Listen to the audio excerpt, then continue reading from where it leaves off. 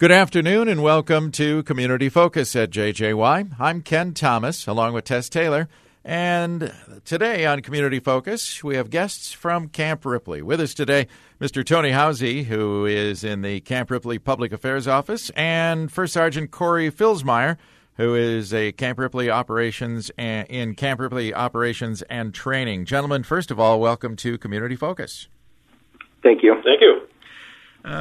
Tony, maybe we'll start with you. Wrapping up a huge training effort, if you will, that took you all the way to California. Is that correct? Yeah, it was a big step. It was a big operation for us, and it went through so many different phases, especially with everything that's going on now with COVID and the different practices that we're still trying to maintain. So we got a lot of our organizations under the 1st Brigade Combat Team through a lot of these different steps, and a lot of them happened right here on Camp Ripley following the state active duty, and then sent them out the door off to California for training. Wow. Now, Sergeant Filsmeyer, I assume you were part of that operation. Well, I am. My company was part of the training in Fort Irwin, California. We did a lot of training prior to, but as far as for myself, I was back at Camp Ripley supporting the isolation support facility. Okay. Well, talk about the training that went in before the trip and what it took to, if you will, get ready to go on this adventure. Okay. It's a long process, which starts years prior to actually moving out to NTC with common battle drills for soldiers, sections, squads. It's just getting back to the basics for the soldiers and knowing, your weapons PMI and running the radios and everything like that, just to get proficient at those skills, which brings us to the NTC, our culminating event, which we bring that all together and, complete the mission. But prior to June, with the COVID and our distributed learning, so drilling from home, just preparing my soldiers, our equipment, with our load plans and everything like that, and lining them up to get ready to transport on the train, the rail. Yeah, so it sounds like you had two main things. I mean, every individual soldier had to do some packing on their own, and then the group had to pack a lot of equipment that was on trains and on rails. That had to be challenging. Roger that. We had 2,000 pieces of equipment that got loaded up on the train right from here, from Camp Ripley, and headed down to Fort Irwin on 9 trains. 9? Yep, 9 trains. We had 250 soldiers that were chaining down equipment and everything like that. So it's a big process. But that's one of those training processes that you do because someday you may need to move all that equipment, correct? Roger that. That's that majority of companies, it's one of their mets to rapidly move, to be able to be proficient at that. Yeah. So here we are talking about an incredible, if you will, endeavor. And all the while the pandemic is going on. So while this is happening, you guys, I would assume, are constantly testing. Tell us about the testing process that took place this summer. Roger. And with the 1st Brigade, there was roughly around 4,000 soldiers in the brigade. Wow. I couldn't give you a total number of how many came through and tested, roughly about 3,500 soldiers. But in the process, 14 days prior to the soldiers showing up to Camp Ripley for training, we did the buddy checks. Leaders called their sections and made sure that their soldiers were maintaining social distancing and following rules, and just to keep them safe, because that's our number one priority. Absolutely. And then when they rolled in, we had a medical team from Fort Hood, Texas, that came up and ran 2 mobile testing labs. So they would come through, they would test, and within the day they would have their tests. The first ones running through, getting the swabs, were notified within probably about a half hour. But other than that, it was good. We kept the positives into our isolation support facility, the ISF. So anybody that tested positive, they came to our facility, and they were managed and watched by the brigade doctors, division doctors for the state of Minnesota, and just maintained their health. Yeah, and so I was going to ask if once that you guys are there at Camp Ripley, does it become kind of that bubble we hear about for some of the sports that are taking place in a bubble, or is there constant coming and going of other personnel from the camp? No, but I mean, Camp Ripley is always going to be open to units training. But as far as for the safety bubble that we have, we maintain that within our own organization. So my company would maintain their safety bubble and minimize exposure to other people. So we just maintain, and that's what we did with the isolation support facility. We took out anybody that tested positive, anyone that was close contacts, or anyone that had symptoms. They were brought into the facility to maintain the company's safety bubble. Yeah. Wow. Very interesting. How long was the training, actual training in California? That varied depending on your unit. Like there were units that just mobilized to train and support the units that were training. So it happened in so many different phases. I think all in total they were in the box, as in part of the exercise for almost 2 weeks. Fantastic. Okay. Yeah. Wow. All right.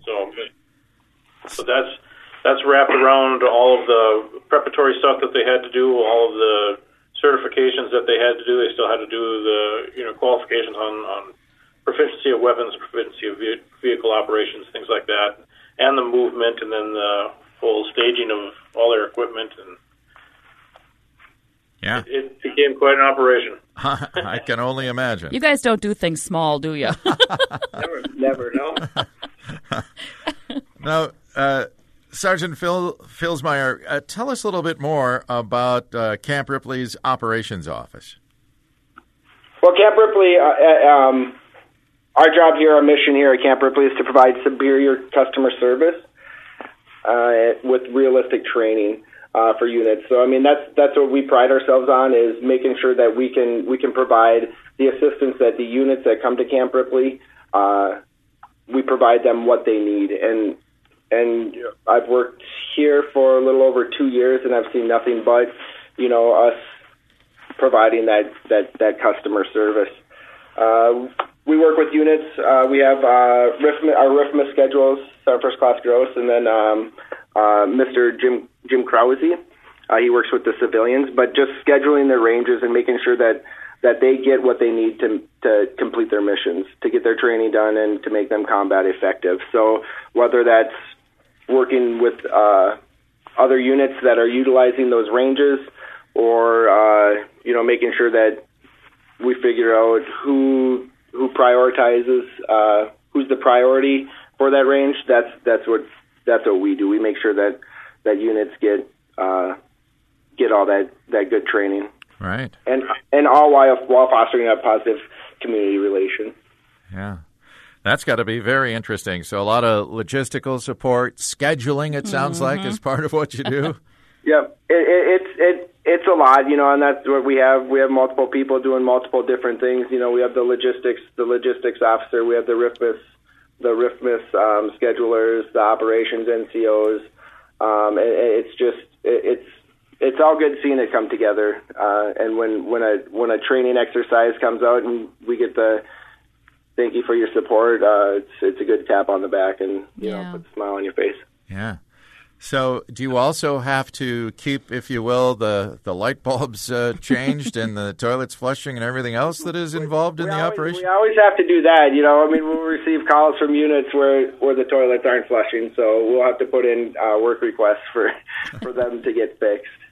Oh, funny. Yeah. So that's a lot of stuff that you take care of, isn't it?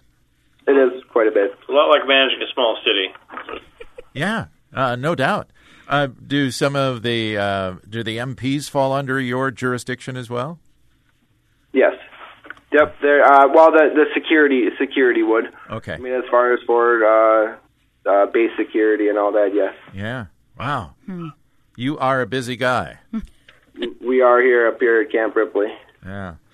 So let's talk a little bit about what's going on now that the training, the NTC is over, yeah. and the units and gear is returning. What's up for the rest of the summer? They're excited about taking a little bit of a breather. I can bet.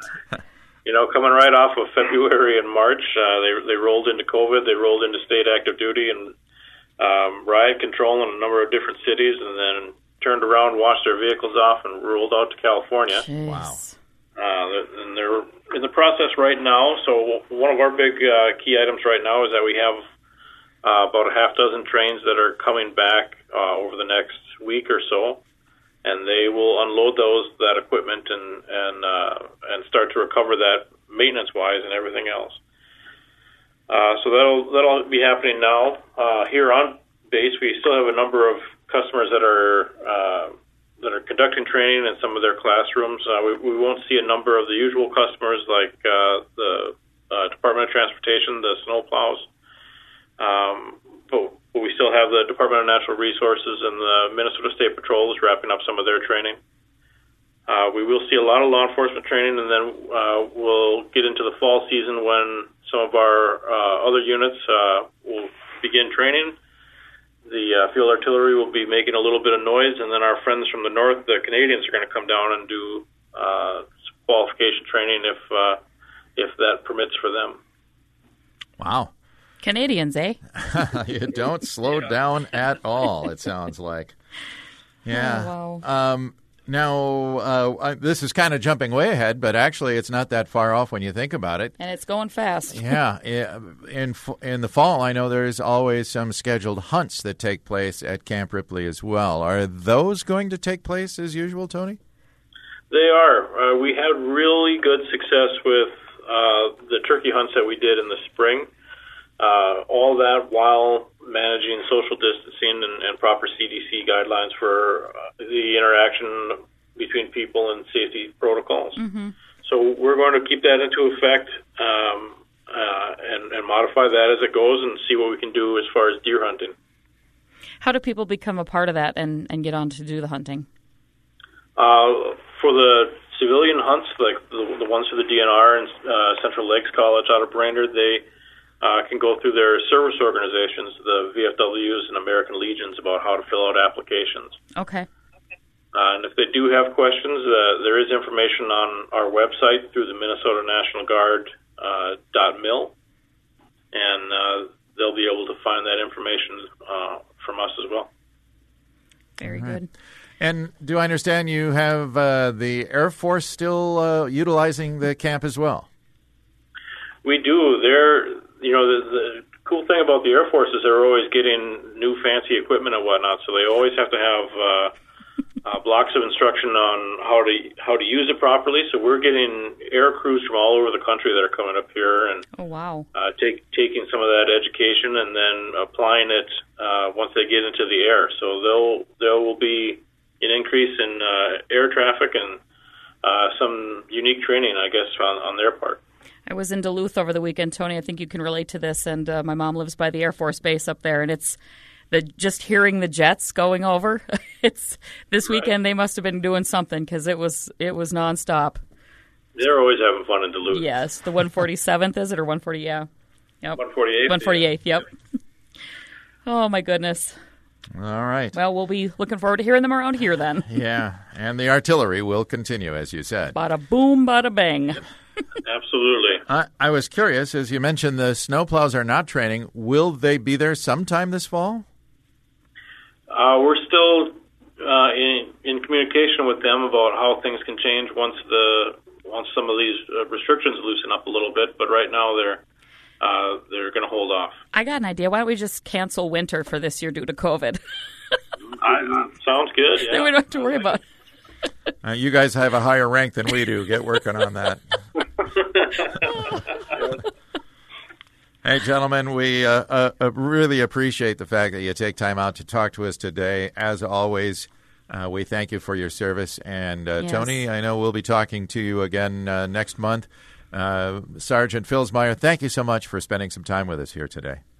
Perfect. Thank you, guys. I listen to you guys every morning. Well, we appreciate that. Thank you very much. Thank you. Now we really got to say thank you for your service. Yes, absolutely. And thank you for your support. Our pleasure. Thank you, guys. All right. Our guest today, Mr. Tony Housey. He's with the Camp Ripley Public Affairs Office. And First Sergeant Corey Filsmeyer, Camp Ripley Operations and Training. I'm Ken Thomas, and that is today's edition of Community Focus.